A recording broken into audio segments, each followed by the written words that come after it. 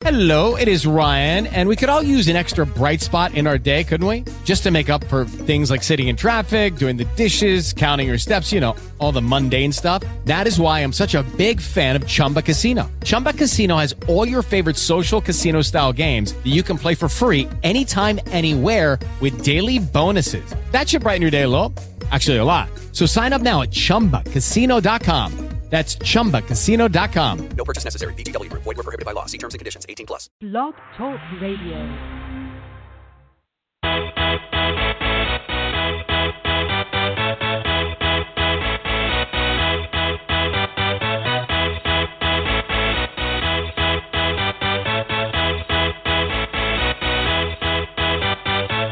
Y'all ready for this?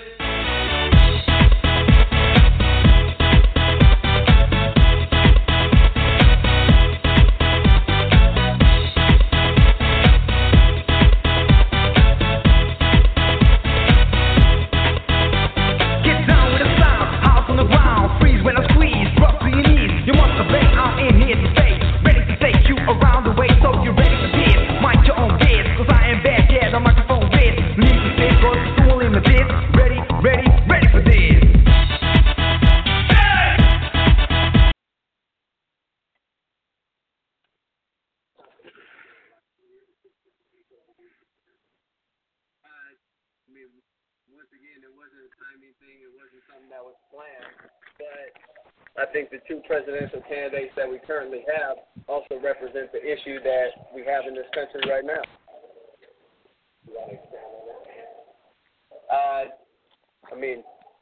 You have Hillary, who's called black teens or black kids super predators.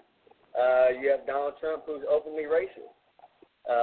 We have a presidential candidate who's deleted emails and done things illegally and is a presidential candidate. That doesn't make sense to me, because if that was any other person, you'd be in prison. So what is this country really standing for? And we talk about Colin Kaepernick this past weekend during the preseason game, where he didn't stand up for the anthem at this point. And so that's some of the comments that he made on these social media platforms in terms of within the political realm that's happening in the country. Obviously, the election's coming up in November. Welcome to the Gridiron Blitz right here on Blog Talk Radio and UltimateSportsTalk.com. Alongside Troy Wilson and Kishi Free. A couple minutes, we'll have Holly Custis of the Seattle Majestics of the WFA kind of chime in as well. Big Niner fan, so we just kind of get her perspective in terms of the team, the aspect, the fan base.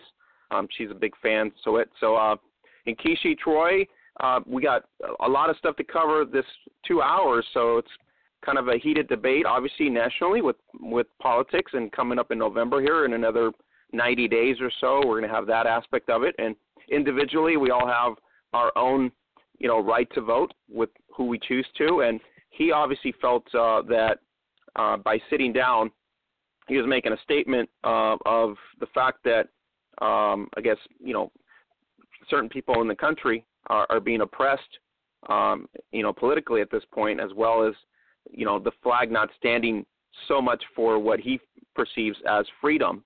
So he got a lot of slack and a lot of, beef on social media on both sides, strong military patriotism, as well as, he got supported by a lot of people that felt in his realm. So we're going to dive into it in a couple minutes here and then kind of, dissect it on both sides. All of us have our opinion. We're all going to have pretty much a different opinion at this point. We might have a similar opinion in terms of what's going on with it. But, in a perspective aspect of it, he is using the platform in a sports setting. You have a lot of players that obviously were not in agreement with him. There's, big name players like Drew Brees. You got Jerry Rice speaking out. There's some players that obviously were for his stance. And then so we're going to run into, on both sides, how we're going to deal with it and how can it be addressed, because if you feel so strongly about it, it's kind of a big voice because he has such a big platform, especially in the NFL. And we've talked about in the NFL before, the NFL's got domestic violence issues. It's got off-field drug issues, all that stuff. And this is sort of what's being put out there in terms of the news, what he's read, what he's researched from what he claims. So that's pretty much his opinion. He's not going to change his stance. He said it's going to continue. Other folks have said that this might be a situation where he's thinking he's going to be cut, which I think is far-fetched on that aspect of it, and he's using this as some sort of, to stay on the team aspect of it. But overall, we're going to dive into Colin Kaepernick's, stance in terms of the anthem during the NFL preseason. So, guys, and then we'll dive into the women's recap as well. We'll dissect Legends Football League Western Conference Championships that happened this past weekend, and then Legends Cup that happened in Arizona. We'll also dive into the German League, the final week of the German League, and then we'll go into Gridiron Queensland, week 3, and then we'll also kind of preview week 1 in Gridiron, New South Wales later in the hour. So, Troy and Kishi, welcome back. Troy, hello. A lot of things happening in NFL preseason, and so, let's start with the Redskins. A lot of stuff happening in preseason. Let's go with the Redskins. We'll jump over to Nkishi here because obviously the Cowboys have made a change, and who would have thought that Romo would be out before week 1? I'm breathing. And then, my Rams still in a toss-up quarterback mentality. Can't figure out who's going to start and things like that. So let's go around the NFL in terms of preseason. If you guys got any hot button things that we need to talk about, we'll discuss it now. And then we're going to have Holly coming on here, like I said, in about a couple minutes here. Then we'll start the huddle and talk about Kaepernick and the aspect of the anthem and everything else. So Troy, DC. Let's go to Washington. That's the NFC East. Kind of give us your take on your team, and then kind of give us an idea of the division. Well, my team looked a little out of sync. Offensively, they were a little bit inept. A lot of drop passes, a lot of penalties. That's been throughout the preseason for my team. So I was actually looking to find a team that has cleaned up some of those mistakes. Those are the same mistakes that you've seen last year. I think the Redskins were amongst one of the teams that were the most penalized. So, to me, it's just inexcusable. A lot of the mistakes that they're doing, they're jumping off sides on offense, dropping passes. On defense, and also on offense, they were running the ball. And they hired Bill Callahan, who was supposed to be a guru as far as the running game. It's made his bones as being a great offensive line coach, but it just seems like for some reason they can't get the running game going. It's more the same in the preseason. They wanted to have Matt Jones kind of take the helm. The last 3 years, you had Alfred Morris running the ball back there, who was effective, but his effectiveness started to wane a little bit throughout the years.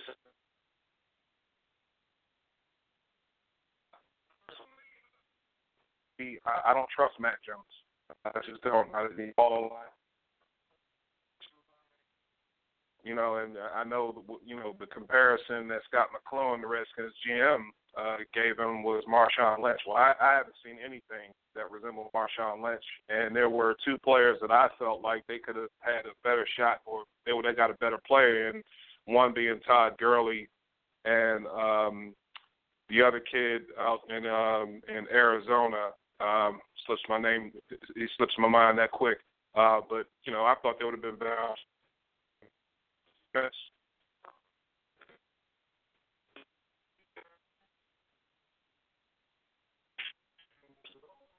I think Troy's having Troy, are you having tire issues again? Are you dropping off? Maybe. Let's see. I'm trying to get the score. Are you still with us, Troy? Yeah, I can hear you now. Okay. Yeah, yep. I like the way the secondary played. I like the way the secondary played on defense, but they still can't stop the run. And so they're still having issues at defensive tackle. I want to see how they clean that up in the regular season. But to me, it looks like more of the same. I guess we're lucky again that Dallas has an injured quarterback, Tony Romo, and that's give us a little bit of a leg up. But so far I'm not really too excited. I do like the way the one bright spot I thought on our team was Preston Smith. He was a rookie last year. He was an outside linebacker. He ended the year with 8 sacks. right now he looks unblockable. I mean, this guy looks like he's going to be a surefire star. So if you guys are looking for the next defensive star or next pass rusher, look out for the name Preston Smith. He's a second-year kid out of Mississippi State. Look out for that guy. He's going to be a great one. Are we talking defensively more minded Washington with this? Are we going to be like worried about offense at this point? Is that your worry right now, that they're going to go more defense and then maybe the offense isn't going to be as good as you thought it would be this year? Well, the offense, I think, from the throwing perspective, I think they're going to be great. I mean, you got Garcon, you got Deshaun Jackson. Jordan Reed, to me, is the top 3 tight end in the NFL. I mean, the guy, you cannot guard this kid. You can't put a linebacker on him. He's too quick. He's got wide receiver moves. You put a defensive back on him, he's too big. You put a safety on him, he's going to outmaneuver him. You cannot guard this guy. And if you double team him, Garcon is going to eat you up underneath, and then Deshaun Jackson over the top. And then you also have a lot of other wide receivers. Jamison Crowder, who was a rookie last year, he played in the slot. Another quick kid. He is just exciting. So the passing game, I feel really comfortable with, but I don't feel like I'm going to have that kind of balance without that running game to help take the pressure off of that passing game. And you definitely need that, especially if you're talking about making the championship run. So the worry for you is at this point is more offensive-minded worry at this point than defense? I worry more about the defense because they had issues stopping the run. The last few years, the Redskins have been in the lower tier of the league as far as defensive rankings. So I think if they are going to make that leap, that's where they're going to have to make their biggest improvement. And I don't see much other than Preston Smith, and then always you can count on Ryan Kerrigan to show up. And the defensive backs look good, but they're going to still need that pass rush up front and also to be able to stop the run with their defensive line. Yeah, I agree. And Kishi, the Cowboys, I mean, worst fear happens here. Tony Romo goes down. And I was, the way he slid, I was thinking, why didn't he just slide back first like he normally does? Somehow he slid awkwardly, and then the defender came out from the back, and sort of I think it's a back sprain type of that basically ended up injuring him in that sense.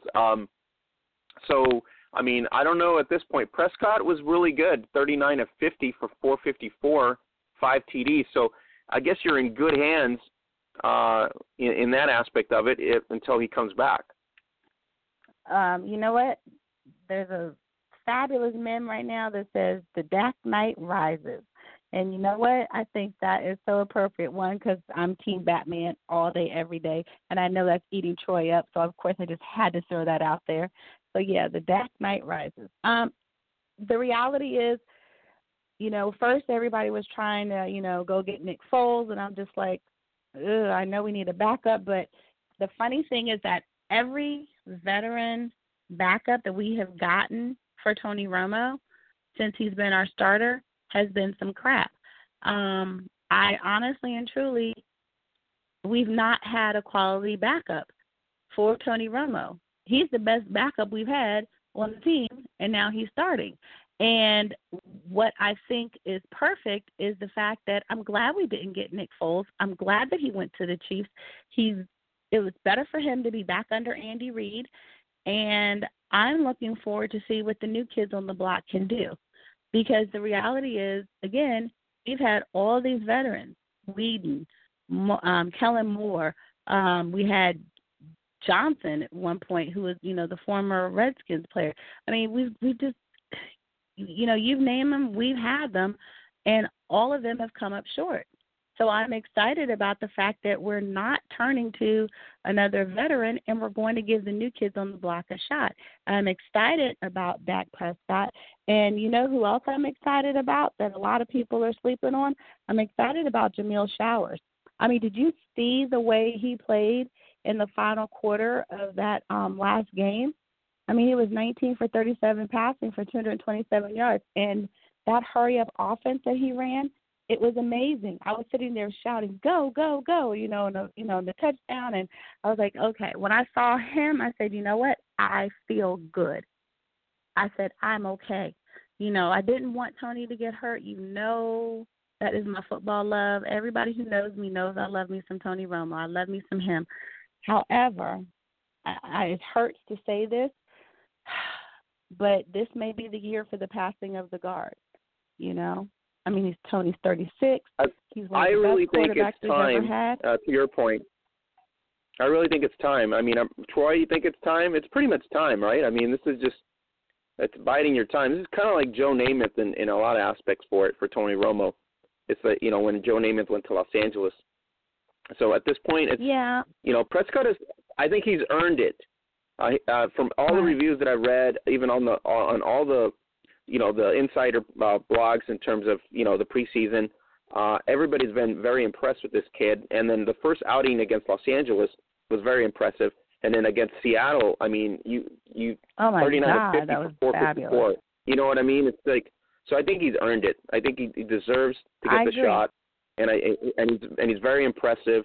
Right behind Ezekiel Elliott, who I think it's a good combination, kind of a la of you know, when you had Smith and you know, in the backfield. So hopefully that compounds to it, you know. But still needs to live up to it. But overall, I think they played a good game against Seattle, and so I think he earned it. I mean, I'm not hoping Tony Romo doesn't come back, but at this point, like you said, it's the changing of the guard. And I'm okay with the changing of the guard. I think the reality is Tony needs to go, but he is trying to hold on to the very end because he's determined to get that ring, to get this monkey off his back so you all can shut up about his legacy, and then he can go into the Hall of Fame. I honestly believe that that's I don't think there's a question there. I mean, I think he'll be in the Cowboys Hall of Fame. I don't know if he'll go into the Hall of Fame right away, but he'll be in the Cowboys Hall of Fame for sure. He'll be in the Cowboys Hall of Fame because his numbers, you know, demand it. I mean, every year consistently, if you look at the numbers and the stats, Tony Romo is in, despite what the critics think and how the critics and, you know, the analysts rank him, you know, he's always in the top 10. But just from stats alone, he comes closer to the top 5, is like number 6. So the reality is that if he were able, however, to lead the Cowboys to a Super Bowl like, you know, Manning did last year, then the reality is based on stats and the ring, because clearly the ring is so important, he has a better shot of getting in the NFL Hall of Fame and the Pro Football Hall of Fame. And I honestly believe that with the numbers. Because let's think about this again. He went undrafted from a no-name school that nobody, I mean, in all seriousness, I'm saying totally no-name. I mean, it wasn't a Pac-10. It wasn't, you know, an SEC school. Right. And for him to come in undrafted and put up the numbers that he's put up against draft number 1 players like Eli Manning, who went, you know, number 1, against a Phillip Rivers, against a Ben Roethlisberger, because they were all in that same draft class. Except, I forgot Tony wasn't drafted. So for him to keep pace with them, I'm sorry. Everybody needs to get off Tony and look at what he's done statistically. Yes, has he choked in some big games? Because the reality is until the last 2 years, he hasn't had the offensive line that he's needed to give him the protection, so he wouldn't have to play Blazing Saddles cowboy and throw it up and hope that something happens. So, you know, I'm okay with what he's done. I just hope he can get the ring and get the monkey off his back. That said, again, I'm going to go with the young guns. I am excited about Dak Prescott, and I'm excited about Jamil Showers. I can't wait to see what they do. And yes, for Ezekiel Elliott, keep him healthy, keep him out of the weed stores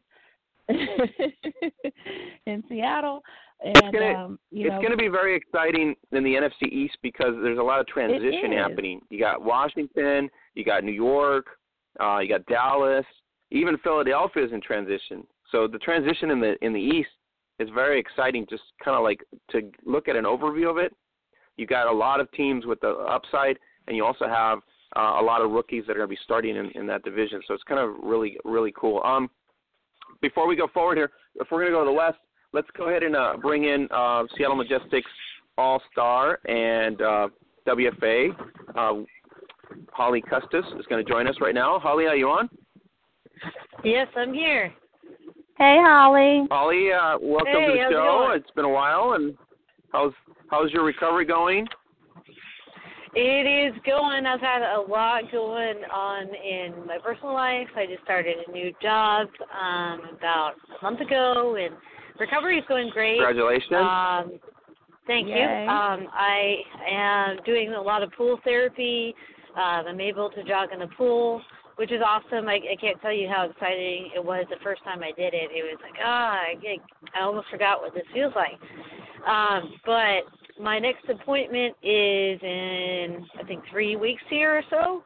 And then hopefully I get cleared to jog on land at that point. But everything's going great. I've been going to the gym a lot. I've been doing leg press and, a whole bunch of exercises. And it was a little disheartening to get on the leg press and then look at the plates on the side and be like, wow, this is nowhere near what I normally do. But that's, it's kind of a reality check of like, wow, it's crazy how much strength you lose in your leg after a surgery like that.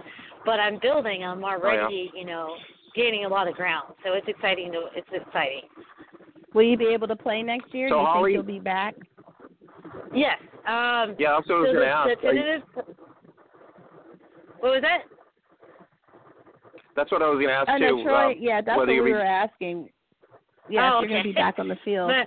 Yes, my tentative timeline so far is my next appointment's in September, and then hopefully I get cleared to jog straight, and that will be around the 6-month mark. And then at the 8th-month mark, so in mid-November, the goal is for me to be cleared to do side-to-side drills, and then for me to return to play in January with a brace. And so I'm right on target so far. So it's crazy because I just realized a couple of weeks ago that I was at the 5-month mark, and I'm like, wow, like it seems like it's been forever. But I still I'm about halfway through. Well, it's good to hear that you're actually on good roads towards rehabbing. So that's awesome to hear. Holly, we brought you in tonight because we got the Kaepernick debate, and I thought who better to bring you in than a 49er fan. So big 49er fan that you are. So give us a perspective. We just went through Troy and Kishi's perspective on Redskins and Cowboys. Can you give us your perspective in terms of the NFL preseason for the Niners right now? Minus the Kaepernick, issue that's going on right now, but overall in terms of just for getting ready for Week 1. Yeah. So I'll table the Kaepernick thing for a minute because that's going to be, obviously its whole own story. I mean, it's been interesting. I think I've seen some good things from the team. I think, on a football level, as far as Kaepernick is concerned, I don't think he's our quarterback. I think it's going to be Blaine. I think he's played better, and I think he has more confidence from the rest of his offense and the rest of his team. I'm really excited about our running backs. They've all run the ball really well, and I think you give them some more time in Chip Kelly's offense, and I think our running game will be just fine. I think our defense has played okay, but it's hard to tell in the preseason. Has been a very good beast. Carlos Hyde has been a very good beast for you guys. I said Carlos Hyde has been a very good beast for you guys so far. Yeah, I was, when I heard that Chip was coming to the Niners, being an Oregon Duck fan, I know Chip Kelly's offense really well, and I was like, this is going to be Carlos Hyde was the first guy I thought about because I know what type of running back fits well in that offense, and he fits the bill. And so everybody was saying, oh, Kaepernick, and I'm like, no, it's going to be Carlos Hyde who's really going to take off. So I think he's going to have a huge year. Defensively, I think it's hard to tell because – can you hear me? Anybody else that stands out to you right now? Not a whole lot. I just, for me, I'm looking at the big picture because preseason's hard to tell, because you only really get, a quarter or if that with the starters. And since we have so much, turnover from the last couple of years, it's really, I'm less looking at the individual players. I'm more looking at the scheme of the offense and how the defense is gelling together as a whole. But I do think we have some good pieces, and I think we drafted well, and I think our rookie class is showing out pretty well. And I think it's really a matter of seeing what we have on the big picture and then seeing what pieces we need to add to it. I think it's going to be exciting in terms of the offense. Defensively, I don't know about them right now, but, like you said, you can't tell until, literally, I think of it as within 5 weeks of starting the season. That's when you can really gauge a team, whether they're going to have upside or not, whether they're going to struggle, how they're going to end up. But in preseason, it's really nice to see, like Troy says, sort of dissecting certain players and see how they're doing with certain formations and all that, and kind of gives you an idea whether they're going to fit and be impactful. Yeah, that's exactly right. And defense is really hard to tell because, a good defense needs to be cohesive. And when you have the preseason, really it's to kind of give a tune-up to the veterans, but really you're looking at the last 15, 20 roster spots and trying to figure them out. So they're usually moving pieces around a lot, so it's hard to tell what a defense is going to be like as a unit until you get into the season. Well, and the West is going to be contested as well. I wanted to say something about San Fran. I mean, the way they drafted in the past 2 years, I think they got Armstead last year, and I think it was Bruckner this year. They got the two big defensive tackles. In my opinion, that's how you start a team. And, San Francisco was stout on defense last year. That was always their forefront. Their forte right there. So I think they're going to be solid on defense. I think that's kind of what they do. A friend of mine who is a San Francisco fan, he's very hyped about Tank Carradine. Hello? He really likes Tank Carradine. And hopefully he can pick it up for you guys also. Sorry, I'm not sure if I got cut out or you got cut out, but I think I missed the last couple things you said. Oh, sorry about that. Can you guys hear me? I can hear you now. I can. Okay. Now, I was saying I like what San Francisco did with their defense, and they picked up, the two big defensive tackles 2 years in a row. Armstead, and then I think Bruckner, who they picked up as the big defensive tackle. And I think they're going to do pretty well on defense. I think the issue that San Fran has is that other than Torrey Smith, who do you have at the wideout position? You have some guys that really don't have a lot of names. You got guys like, DeAndre Smelter, who I'm pretty sure most NFL fans have never heard of, but, the team seems to be pretty high on him. And then you also lost Bruce Ellington just this past weekend. He's torn an ACL. He's out for the season. And so where are you going to get your offensive production from the receiver position, I think is a really big question for the 49ers.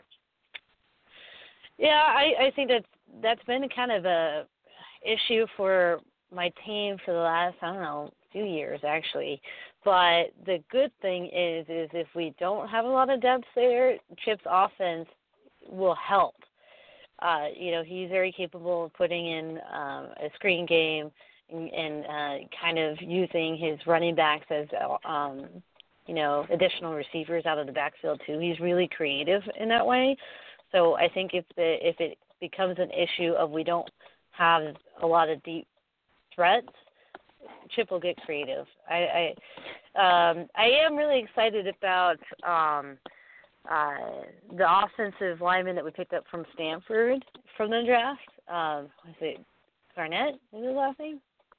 Can't remember off the top of my head right now. But I don't know if you watched him play at Stanford, but that guy's a beast. And when we drafted him, I was really excited because, again, I understand Chip's offense, and that guy's going to clear some bodies out of the way. So I'm excited about that. I think this year we drafted way better than we did in the last 2 years, to be honest. I think we drafted that well the last 2 years.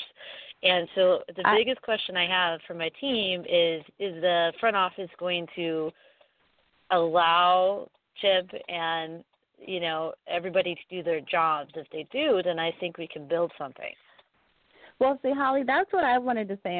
I'm jumping in real quick. Here's what I wanted to ask you, because part of the problem with your team hasn't necessarily been the product on the field. It had to do with a lot of the crazy off the field and in the front office, all of the switches, the change-ups, just total dysfunction and disorganization, which, and we all know, whether it's football or teachers or schools or anything in the game of life, it always starts from the top down.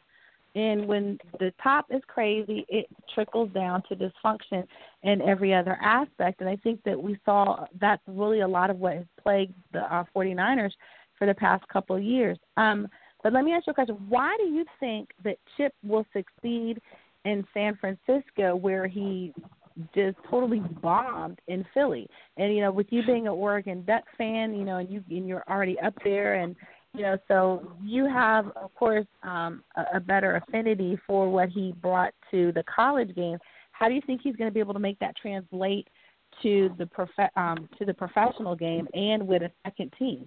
And last question, if he doesn't get it done within 2 years in San Fran, is he done on the professional level? And I know there's a lot of questions, but I think the thing that Chip does really well is he builds a structure, like you're saying, from the top to bottom. The thing he did really well at Oregon is he took Oregon to the next level.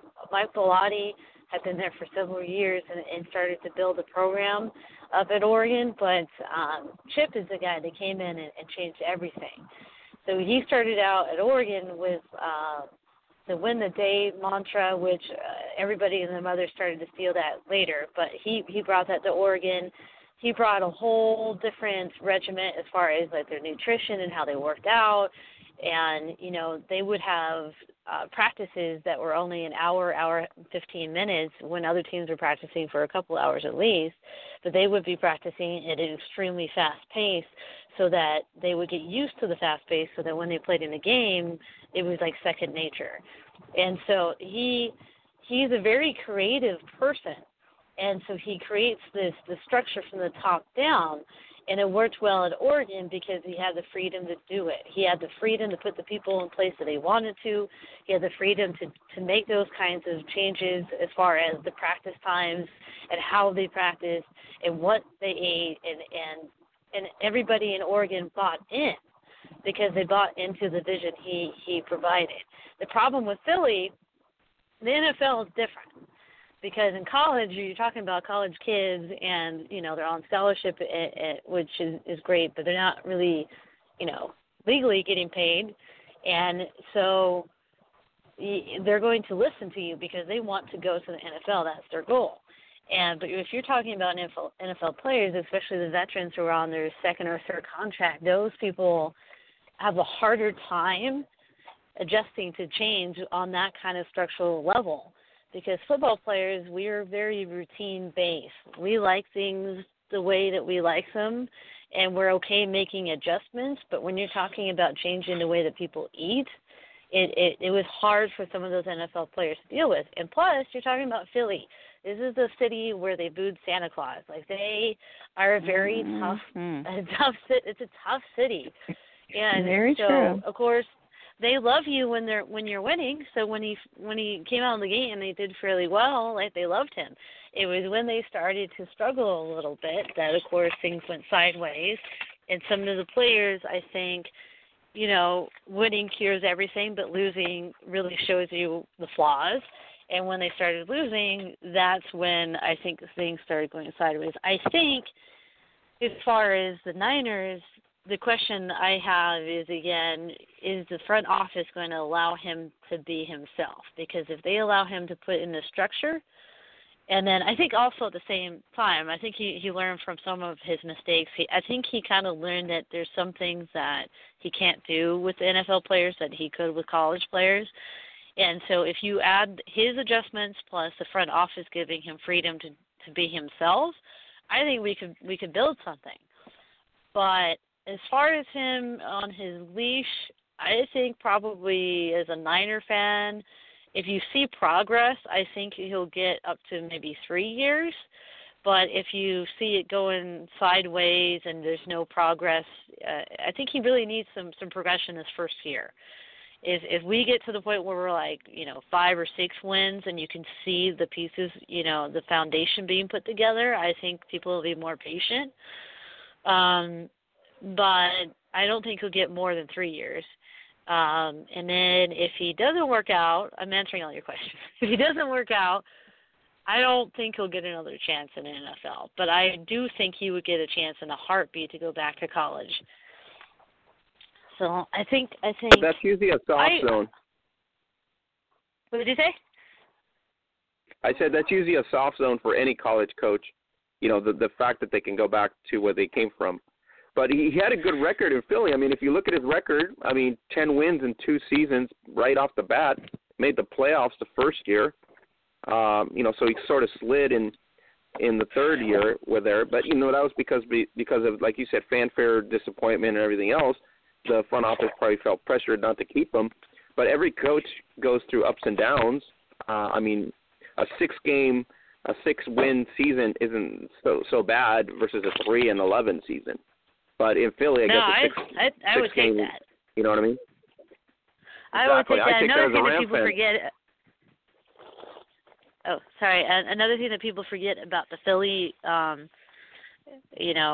situation is that their secondary for a long time was just awful. So I think that really, if he had better pieces on defense, I think you would have seen him have even more success. Well, you also have to add into the fact is that Chip wanted a lot of control. And what he effectively did was he traded away his 3 best players. At Macklin, he got rid of Deshaun Jackson. He got rid of Shady McCoy for a cup of coffee, and Kiko Alonso, which is like a Danish. So, it's like, if you think about it in that respect, what he did was effectively said, this is my team, we got to do it my way, and if it doesn't work out, then that's fine. And it didn't work out, and he gambled. He went all in on the table. And on one hand, you can appreciate that. On the other hand, it kind of blew up on him. And I think that's actually going to bode well for him in San Francisco because they are right now devoid of a lot of those big offensive stars. You do have Torrey Smith, and Colin Kaepernick is highly paid, but his star is kind of fading, and the rest of your stars are on defense. So I think that kind of bodes well for him as far as being able to control those guys. I think that's a valid point, and I think that's why it could work here in San Francisco because offensively, I think he'll have more control on how he wants to put it together. Where I think in Philly, that's probably why he was starting to get rid of some of those people was that they just weren't fitting into his vision of what he wanted from that offense and that team. And so, exactly. And maybe his big flaw was maybe he thought he had more time to build that structure, but that's not how the NFL works. It's not like college. Right. Well, college is starting to get to the point where it's like the NFL, where you don't have a lot of leash and a lot of leeway, but you do have more control. And I think he kind of learned from that, and he's not making the player moves in San Francisco. Like he was in Philly, so I think that will take some of the pressure off of that too. I think it could work, but it's too early to tell.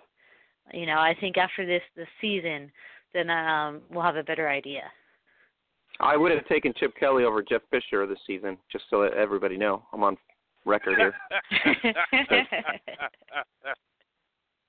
7 wins since 2012. We know how you feel about the mustache. Come on. Seriously, come on. My God. I always have to pray to God for some reason that the season goes well, but with Fisher, I know I'm going to get 7 wins. That's it. 7 wins. Just when do I get the 7th win? That's the frustrating part.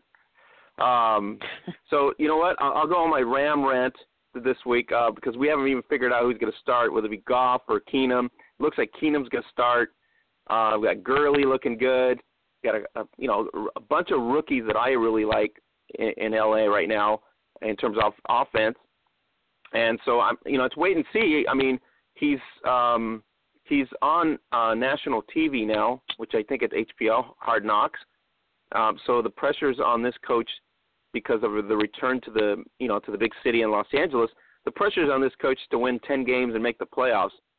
I just don't see it. I don't know if any of you guys see it, but I just do not see it. His record doesn't show that he can get a team over 7 wins. This division is too tough.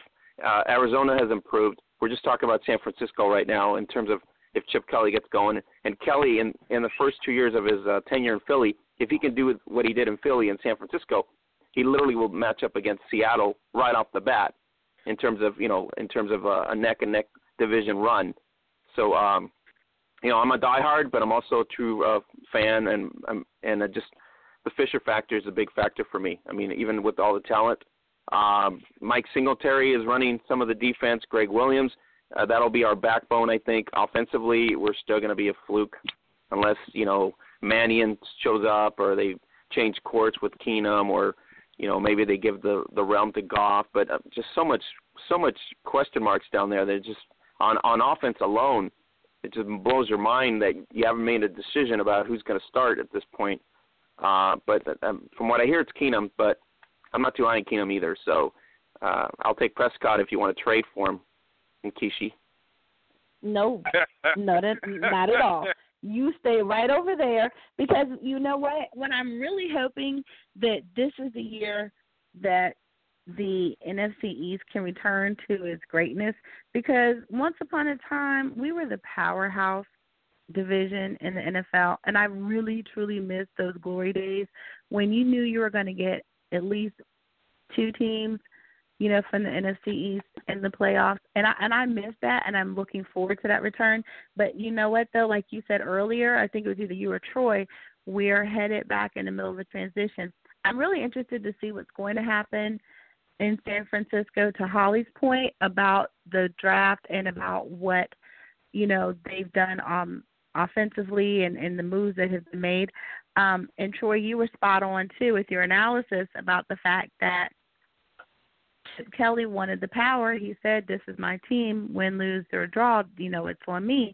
And he, like you said, he gambled, and it didn't work. And I think and that's what I was really kind of hoping to see is what's the difference between his all mine, all power now approach that he took in Philly versus what he's doing in San Francisco, and is he still demanding that type of, it's on me, my way, or the highway kind of approach? Because the reality is it didn't work here in D.C. for Shanahan, and in as much as I understand that coaches want to have all the power, all the control, et cetera, the last coach that I saw who truly had any success with that mentality was in New York with the Giants, and yes, they got 2 Super Bowls, but even then, they still had to make changes to how they operated from the top down because, that mentality that Coughlin had down in Florida, he couldn't bring that to New York. So it's really going to be interesting this year in terms of watching the league and all the different transitions with the different teams. But as far as your quarterback situation out there in L.A., don't come looking at my Dak. Don't even think about it, and stay away from showers because I'm holding on to both of them. I'll take Gabrick at this point based on the disaster, unless Goff somehow turns it to Superman overnight. I don't see it right now at this point. I mean, might be another season for him to do that. So transitioning is the word. Let's transition into the hot topic for this week, and the hot topic all over pretty much all media. And the reason I brought it up at this point, because we got different perspectives. We're going to get different perspectives in terms of myself, Holly's perspective. We're going to get your perspective, Troy's perspective. Kind of give everybody kind of a view of what we're thinking in terms of just us on the outside looking in, and then what he basically stated. So Holly, I'm gonna give the floor to you first because we're going to keep it in a sports setting at this point, because if we go political, we can literally go every different way possible. But in a sports realm setting, how does this affect San Francisco? He obviously stands up. I have nothing against the fact that he sat down for the anthem. That's his right. It's a right of everybody to do that if you don't feel like at that point. So it's not breaking a law, or as some people would be strong point to it. But the reality is he has the right to sit down. If he doesn't feel like it's no big deal, then it's no big deal. But, the NFL has always been at this flagship mentality where, the anthem is a big deal at sporting events and at game day and pretty much Americana all the way across the board. So how does San Francisco deal with it? They already responded and said, they're obviously with him. They've responded to that aspect of it. But in a sports setting, at this point, what was your view when you heard the news? Well, do you want me to keep on the sports side or the political side? Because it kind of, on the sports side. It's a blend of both. That's what I'm saying. It's obviously he's talking politics. He's talking politics, but he's using the sports platform for it. So we're not going to avoid talking politics as well because it kind of blends into the conversation.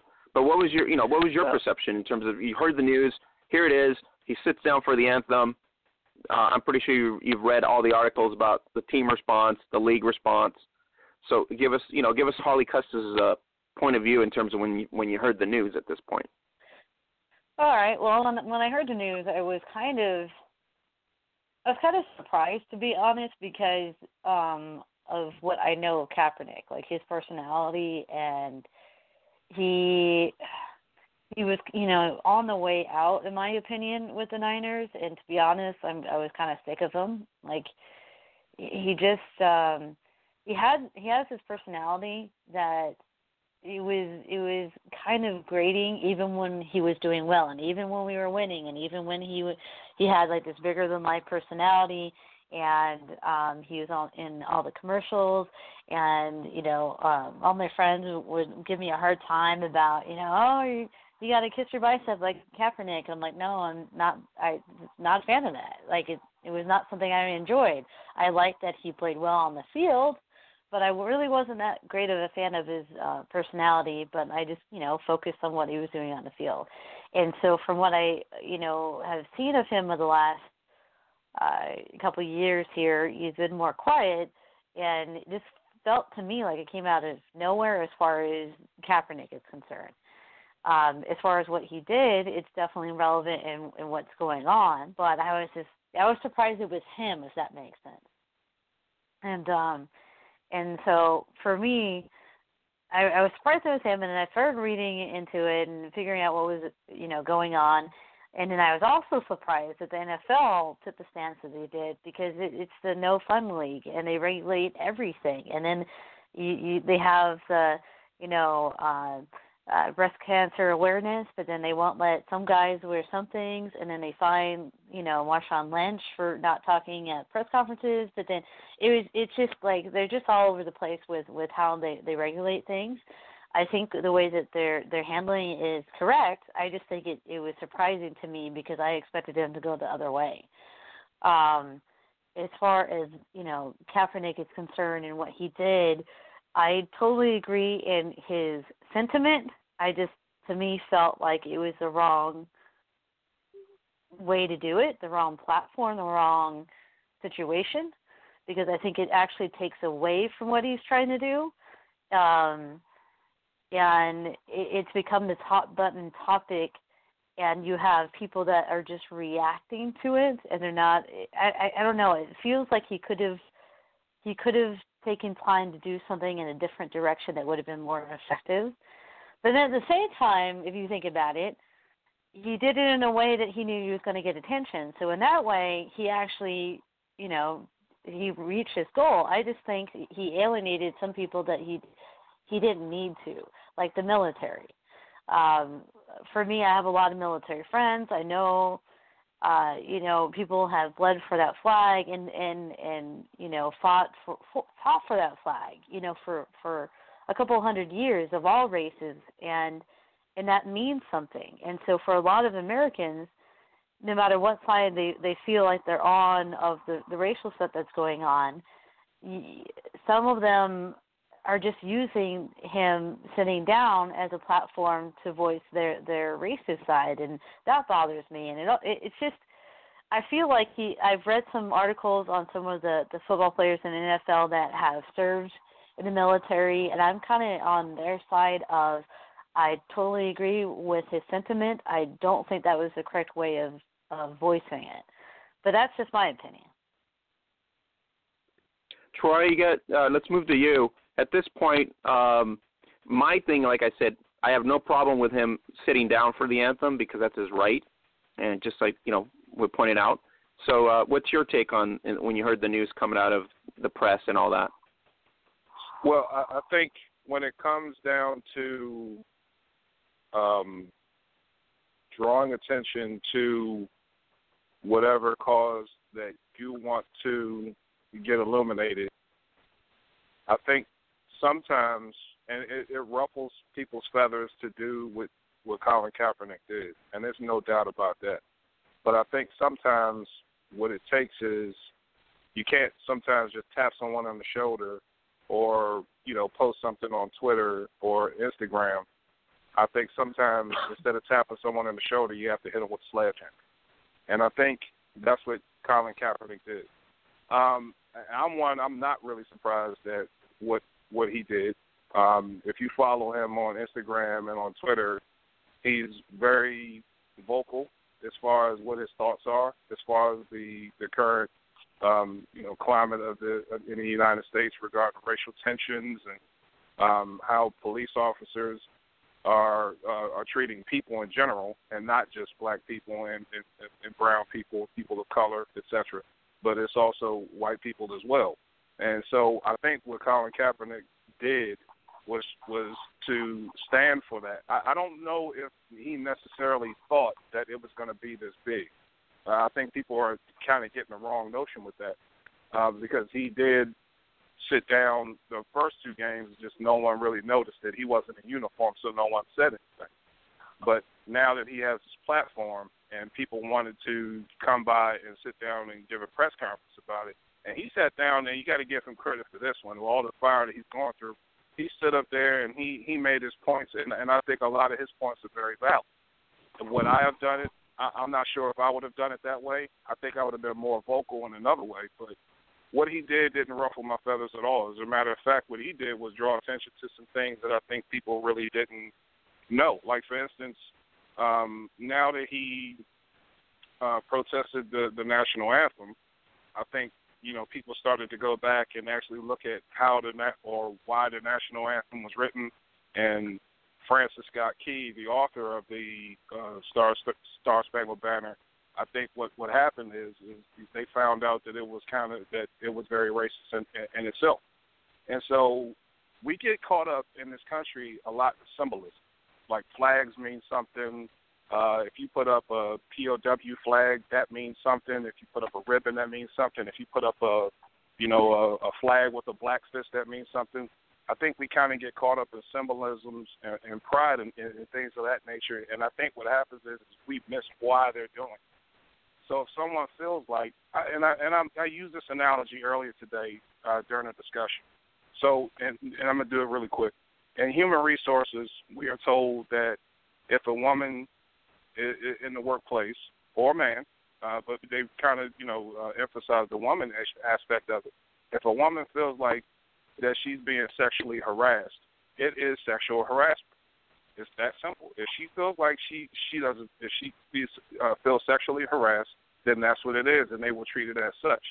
But it seems like that narrative doesn't hold water when it comes to any other issues. If a black person feels like he's being discriminated against, people, there are certain people in society who kind of roll their eyes and say, hey, look, we're past that point. No, slavery no longer exists, but they can't speak from that person's perspective because they aren't dealing with that same issues. And I would say the same thing about women, because a lot of times I'll hear people, when they talk about sexual harassment, they'll come back and they'll roll their eyes and say, oh, man, come on, listen, she wears this in the office, she wears that. But that's completely irrelevant. If she feels like that she's being, sexually harassed, that's what it is. And I go with that aspect. And so I think what's happening is that people have, as Holly said, and I completely agree with you, is that what he has effectively done is open the floodgates on both sides. You have a lot of people who are racist who are looking for a reason to come out and say racist comments. They're doing that, and it has caused a divide. But I think in the end of it, even if there are people who come out and they say racist statements, there are people who look at what Colin Kaepernick did, and he's opened a lot of eyes as far as, listen, what really is going on in this country is not right. And there are people who have changed their minds on that. And I think, to me, that's the more important aspect of it.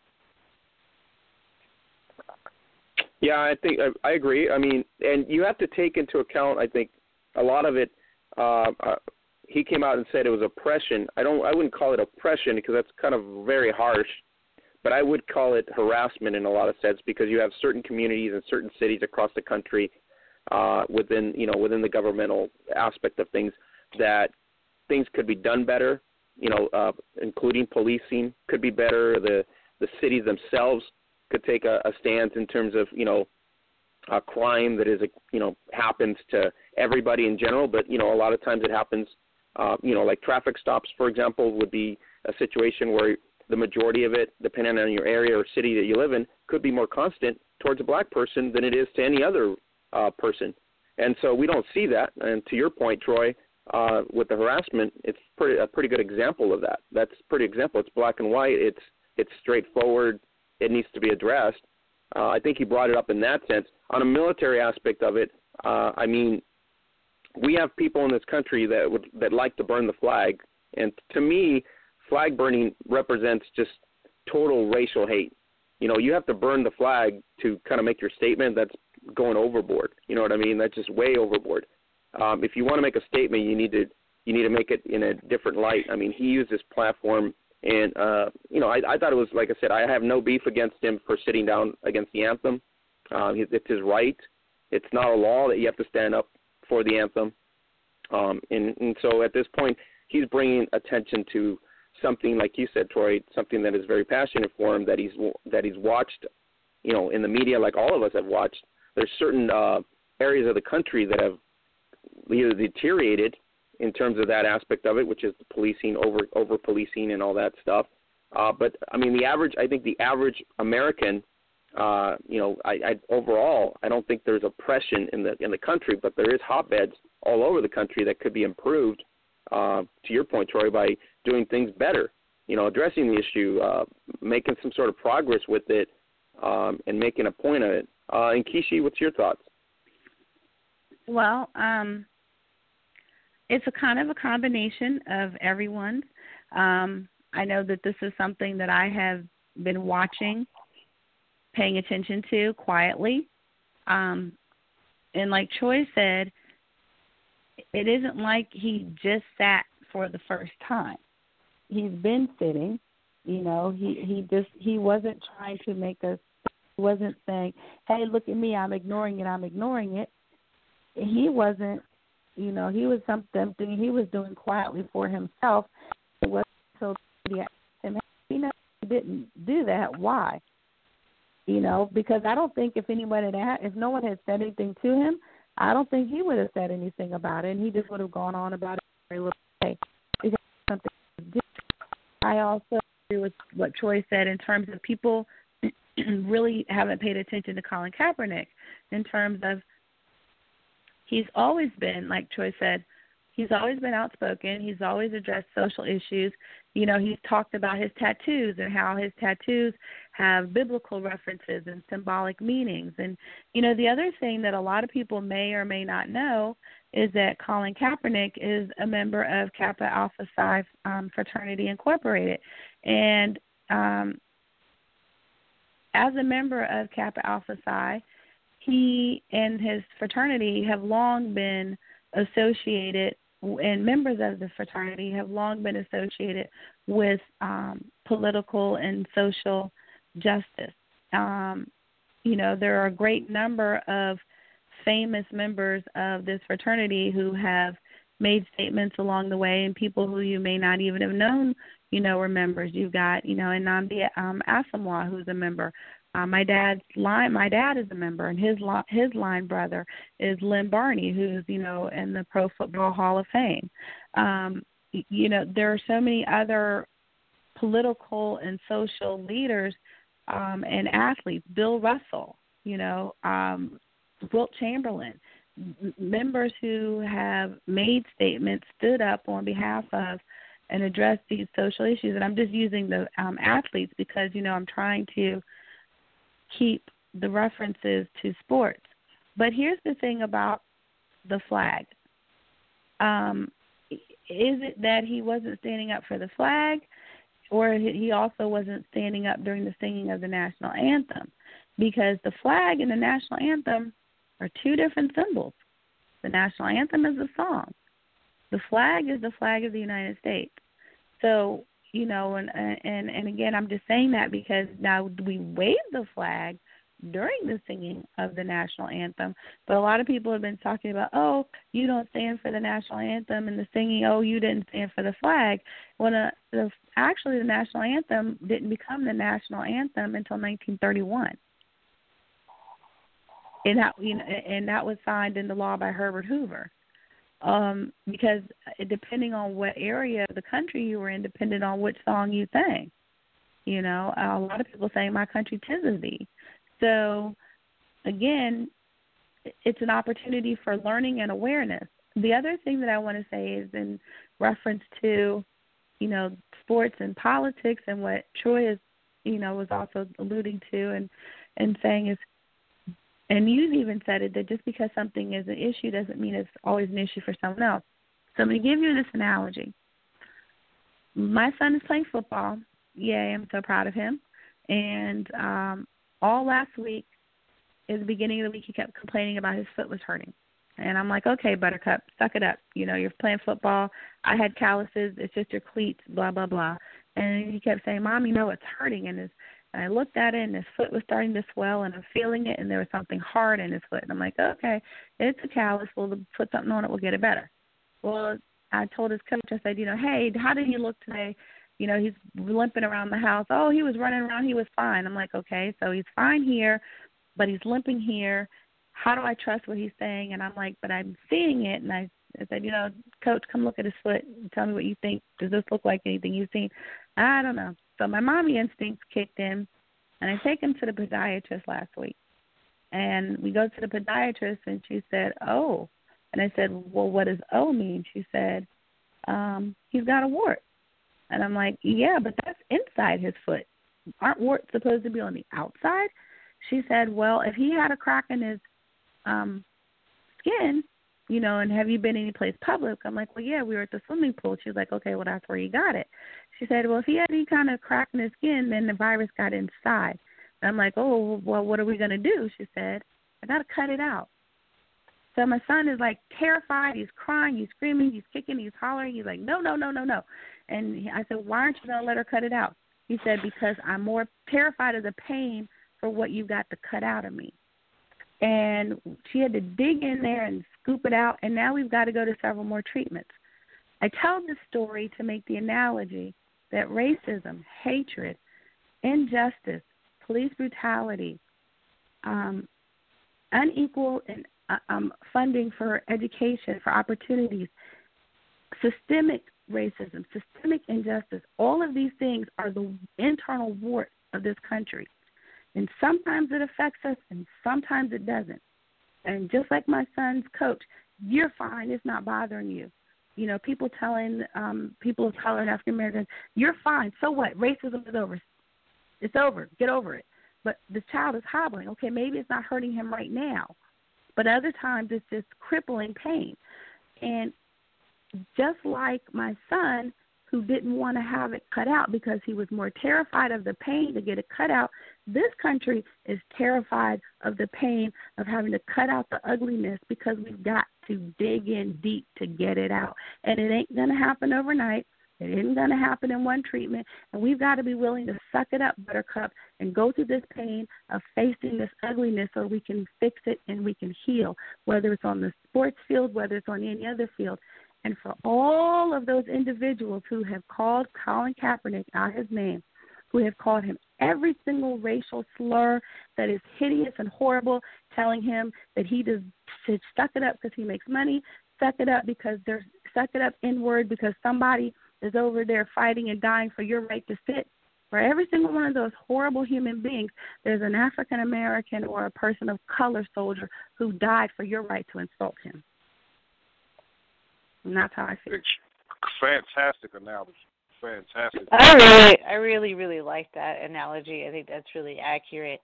I think, you know, it's absolutely true. And I think I was getting really upset listening to some of the national pundits talk about, you know, oh, like, he doesn't understand he's biracial, or, oh, he was adopted. And I'm like, why? That doesn't matter at all.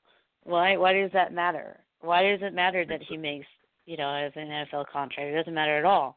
I think my only caveat with Kaepernick is that I personally know a lot of African American vets, and I'm thinking there's a lot of African American vets that have died for that flag too. So that's my only problem with Kaepernick sitting is the veterans that have paid the price, who are also of color too. So that's why I feel like he could have maybe. But again, it's hard because it's really hard when you're in the moment to really take yourself out of the moment to see the perspective of what he's doing. But I think in the long run, it's actually going to be something we look back and it's going to be beneficial. But in the short term, it's hard because you just hear all the negative people from left and right. And it's really, I like that analogy because I think that that's kind of what he did is he went for that treatment in the foot, and there are a lot of people out there that didn't know that existed. So maybe him sitting, even though the military part bothers me a little bit, maybe it's necessary. I think, he never said he was against the military. That's the other thing. He never said he was against the military. He's talking about on a national level. He never said he's against the military. He never said anything against, I hate white people or any of those other things. And, another point, for everyone who's talking about how much money he makes, the reality is the 90% of the people who join and support and work in administrative positions in nonprofit organizations tend to be people who have money, and the reason why they can work in these low-paying jobs is because they have money to supplement their ability to fight for the causes that matter to them. So just because he has money does not absolve him of his responsibilities for social justice or change. In fact, his ability to have money should demand that he give more and do more. Nobody complains when Bill Gates gives thousands and millions of dollars in aid to foreign countries or to inner city schools or to low impoverished children because he's making a difference. So why is him having money and what he chooses to stand for any different than him trying to make a difference and make a change? It's an easy poke. That's just an easy poke. It's really what it is. I mean, Holly's point is correct. If you take away the overall picture, whether he's a professional athlete, or whether he's an activist, the easy way to do is to poke fun at somebody's wealth, background. But the issue still stands at this point. We still have the same issue. I mean, at this point, he said oppression. I just think it's a strong word, but hate would be the word that we need to look at. And I think he brought it to light. We are in a political realm right now in this country where I don't know if you guys feel the same way, but we have two awful candidates. We don't have much choice. You either go one side or the other. All of them have equal faults. It's not like one's squeaky clean than the other. And so, we have a lot of things that have come to the forefront. I think his sports platform has just addressed it, like to Troy's point. It got heightened a lot more because, the NFL is more visible. He's an athlete. He plays on a big stage platform. If it would have been addressed by anybody else, it would have been probably a sidebar in the media or on social media. It would have been just one of these articles that you either come across or you don't come across. But because he's front and center and because he's, decided to make a stand, and he has a right for that. I mean, our laws allow him to speak up. And, anybody disagrees with him, whether it be us here, don't feel the same way, whether it be the military people. I have military, cohorts that do not feel the same way because, like Holly says, they feel like obviously he was somehow disrespecting the flag, which I just don't think it went that far. Reality is he stood up, he sat down basically to bring attention to something that is happening. It is constant, and it needs to be addressed across the board in this country. Like I said, it starts with the cities, each individual city, each individual council, each individual government, each individual state. I don't know what else to do, but at this point, just address the fact that he made a good stance. I think he'll continue to do the stance. That's what he said. He said he's going to sit down until something changes, until he feels that something has changed. It could be past the election when we get a new president in, whoever it's going to be, and maybe they start making some, social changes as well and make inroads that way. But I mean, all of you guys made a good point. I think we all made some good points on it. It is a worrisome state because, to your analogy, Nkishi, to go through surgery, as your point is, it's the same concept here. We're somewhat scared to either address it or to try to confront it, because we're like looking at the worst case scenario. In reality, it isn't going to be that the issue. Is just the road to get there is what everybody sometimes fears. So honestly, I think it is something that is front and center. It is reality. It needs to be addressed. And, our politicians do such disservice. There's so many politicians that do a disservice in terms of certain communities that could do a better job, but they just don't do it because sometimes they, political barriers, you stand on one side or the other instead of being unified and saying, hey, we need to fix this. This is the right thing to do. Forget the parties, but let's fix this. So that's the mindset. When you're on the battlefield, I tell everybody, when we go to combat or you go to war, okay, you don't turn around and go, he's black, he's Hispanic, he's gay. You don't turn around and do that. It's a human being next to you, and that guy's got your back.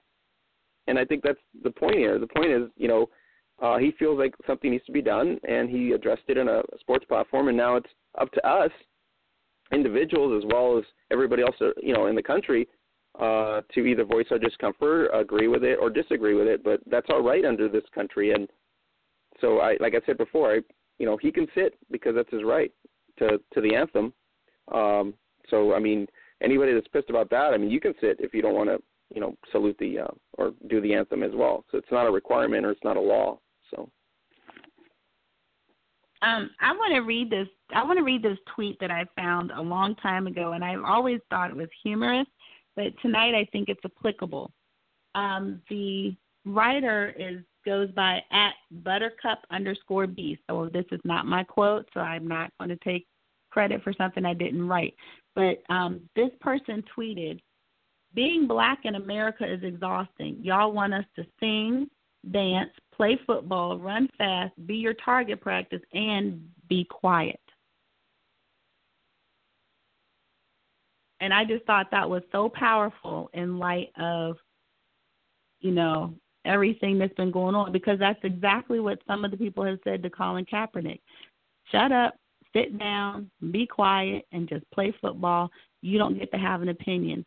And I appreciate what D. Smith said, president of the NFL Players Association, when he said that's irrational and it's unrealistic, and it's also disingenuous to the players to reduce them to being two-dimensional figures like your Madden game, as opposed to respecting that these are human beings just like us, and they're entitled and have a right to being human and having their own thoughts, feelings, and opinions.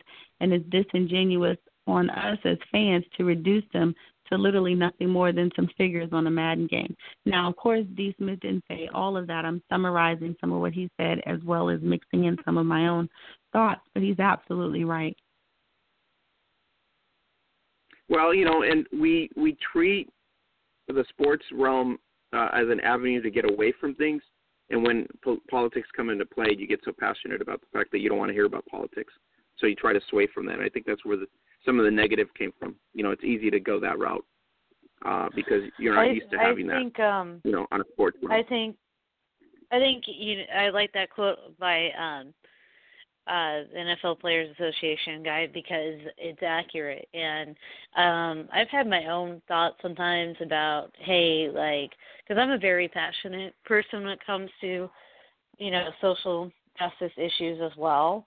And I've had to, sit there and think, should I really post something like this? Because in today's world with the media and the social media platforms, a lot of athletes have to be very careful about what they're saying. And you have, coaches in college that use social media as a tool to really judge somebody's character before they recruit them to college. And so it's tough.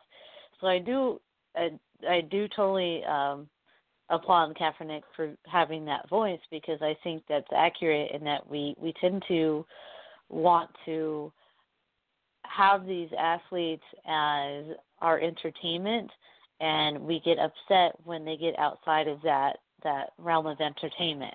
And we forget that they're human beings and they have their own opinion. So I want to know what you guys think about, like, how we're going to view this in a couple of years.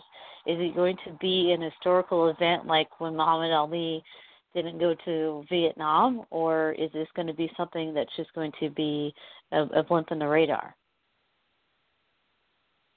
I honestly,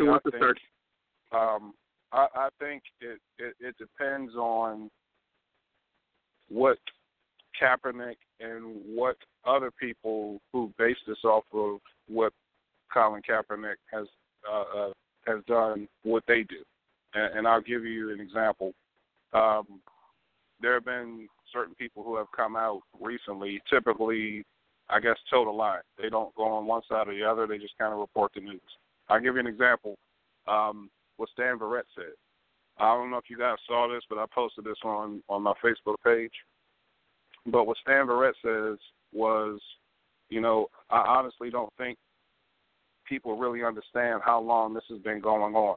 He said, my father served in the Navy, and when he got out, he wasn't afforded the same rights as anyone else who retired from it. My mom was a valedictorian in Louisiana. No one would give her a job because of, segregation around that time. And when you look at that, those are the people who have raised us. And then we, in turn, have taken on some of those battles as well. And, it's a little bit different than it is today. And, when you hear people come out and they tell those stories, and you're hearing this from a guy who typically doesn't come out and say things like that, it kind of makes you get pause, like, wait a minute. So if this happened to this guy's parents, and he's a very successful person, and then you have more people that are coming out and saying, yeah, you know what, this happened to me, this happened to me, this happened to me, you kind of start getting to stop, you're going to see people stop the narrative of saying, stop complaining, it's not as rampant as you say it is, when people come out and they give a multitude of examples of how they have, encountered injustice in this country. And just like with Muhammad Ali, what he dealt with is when, he was stripped of his title, he was put in prison, he had to go to the Supreme Court, he won, he came back and he fought, and then he won. I think that's part of the reason why Muhammad Ali was, so, beloved and heralded, is because he came back and he won it, whether someone wants to admit that or not. Him winning in sports had a lot to do with that. Now, if Colin Kaepernick never plays it down in the NFL, I think some of this will start to go away unless you have other people that carry the torch for it. And the NFL community is pretty vocal at this point on both sides. You got players that are with them, and you got players that are obviously on the opposite side, which is the military stance as well. So, you got both sides. But I really think, I'm hoping that because he brought this to light, hopefully he's able to take it to another level, which is, work within the realm of making things better, like Nkishi says, put a platform together to where you go to crucial areas that you can show progress and improvement in that aspect of it. So, you have to applaud him for at least standing up and bringing the issue forefront on a national spectrum. And I agree, too, that, we will judge. History is always judged in the afterthought, not in the present. So, Juan Carlos, Tommy Smith, Muhammad Ali, Jim Brown, all of these individuals took a stance. They stood up for what they believed in, and they caught hell for it. It's only in years later, when the impact doesn't affect us in the immediacy, that we're able to idolize, to some degree, with reverence, the impact of what they've done. But the reality is the only people who are idolizing it are the people who demonized it at the time. How soon we forget. That's a real quote, because it's only through the eyes of age and wisdom, and hindsight is 20/20, that people can appreciate and value. something else of importance that Troy said was that Muhammad Ali came back and won. And Holly said this earlier about Chip Kelly and winning. When you're winning, everybody loves you. So the reality is, if Kaepernick wants to shut down some of these critics, he's going to have to go out there and ball his butt off. He's going to have to get an opportunity to start, ball, and lead his team back to a Super Bowl. Just like, and I hate to use this analogy because I'm a diehard animal lover, but everybody was literally ready to build 50 prisons on top of Michael Vick for killing dogs. And some people will still never forgive him, and that's fine.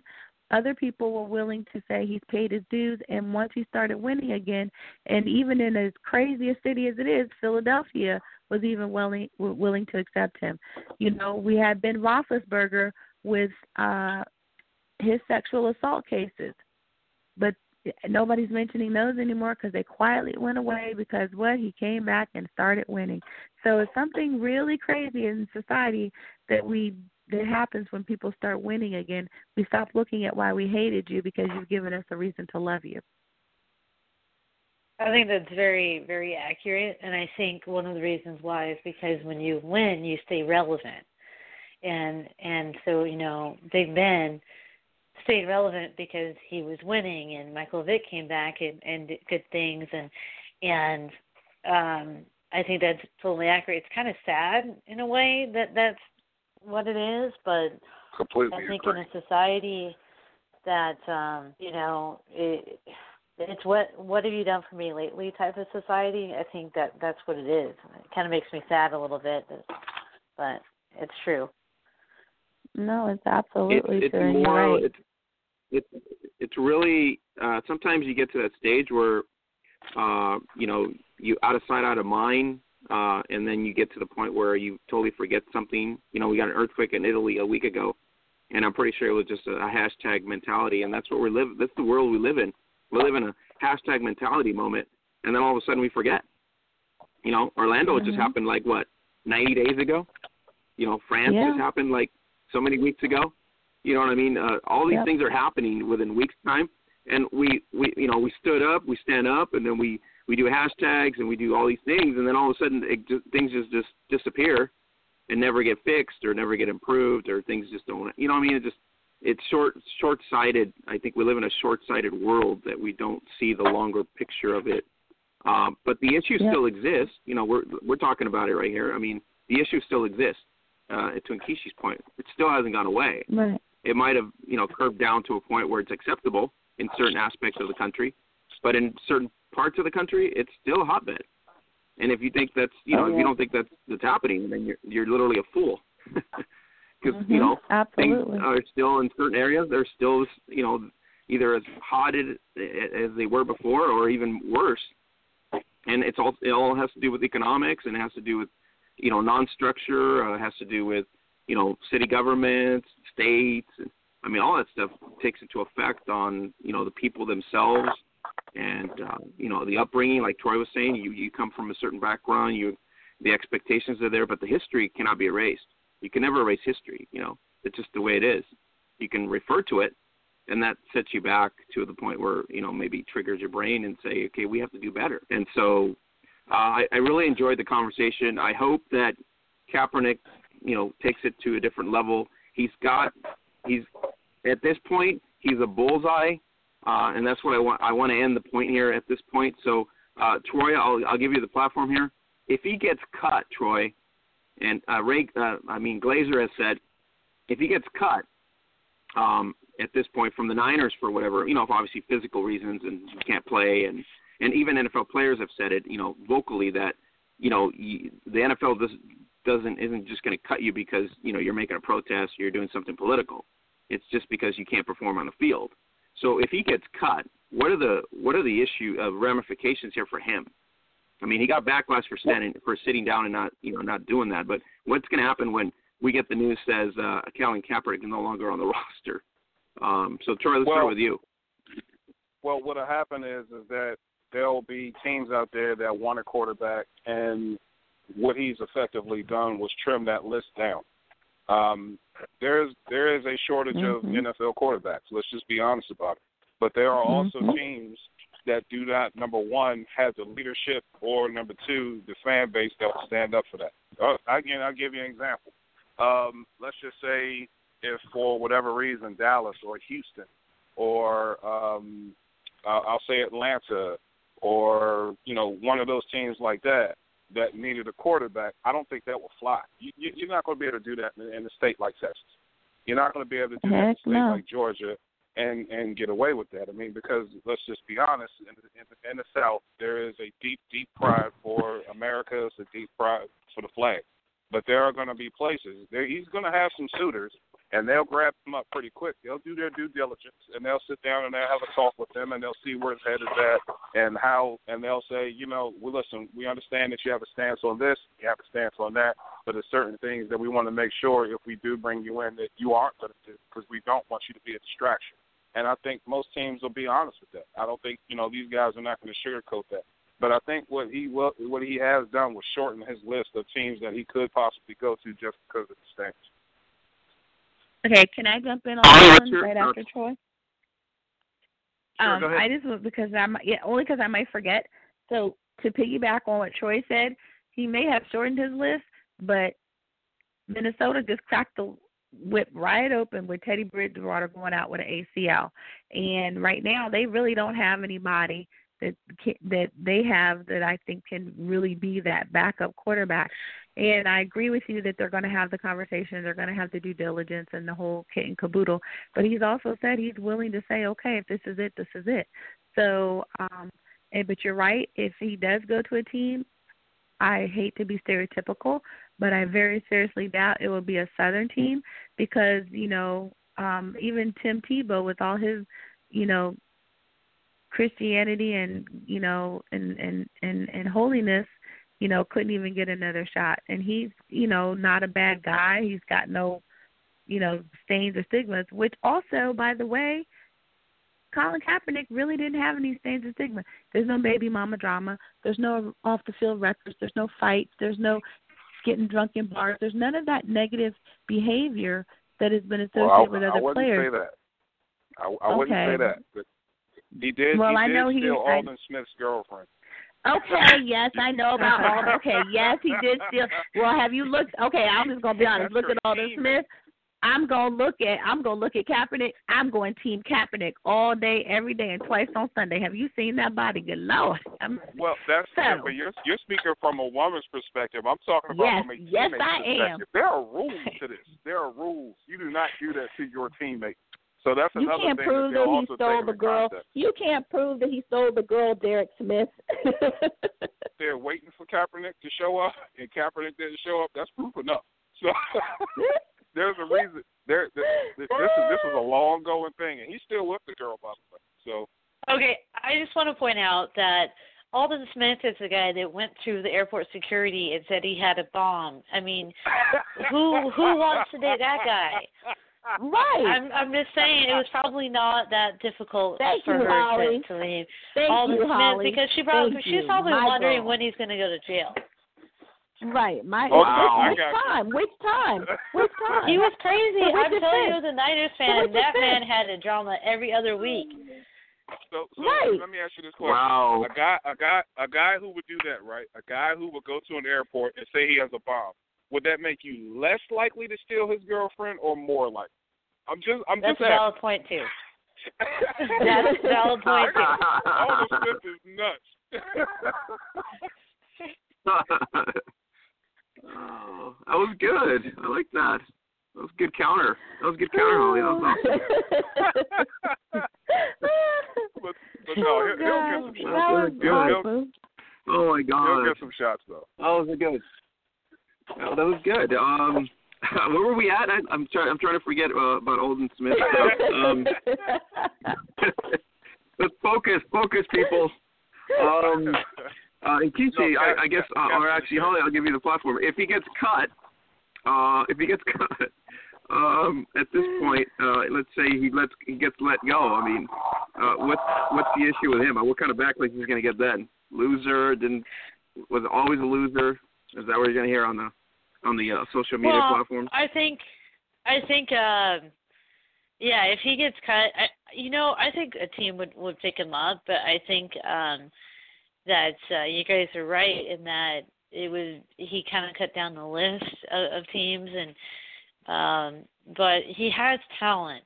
My biggest disappointment in Kaepernick on the football side is that he seemed to really just get, I don't know how to articulate it, maybe apathetic, or at least it felt like it was apathy, and that, I don't know, like the first year he came out when Alex Smith got hurt, and he came out on fire, and you could see like the passion when he was playing, like you could feel it, and I got on board with it. And then the following year was still pretty solid, and then something happened. I don't know if it was the internal stuff that was going on in the organization, but he was just not the same player. Like, he not only was making awful decisions, it just didn't seem like he really wanted to be there.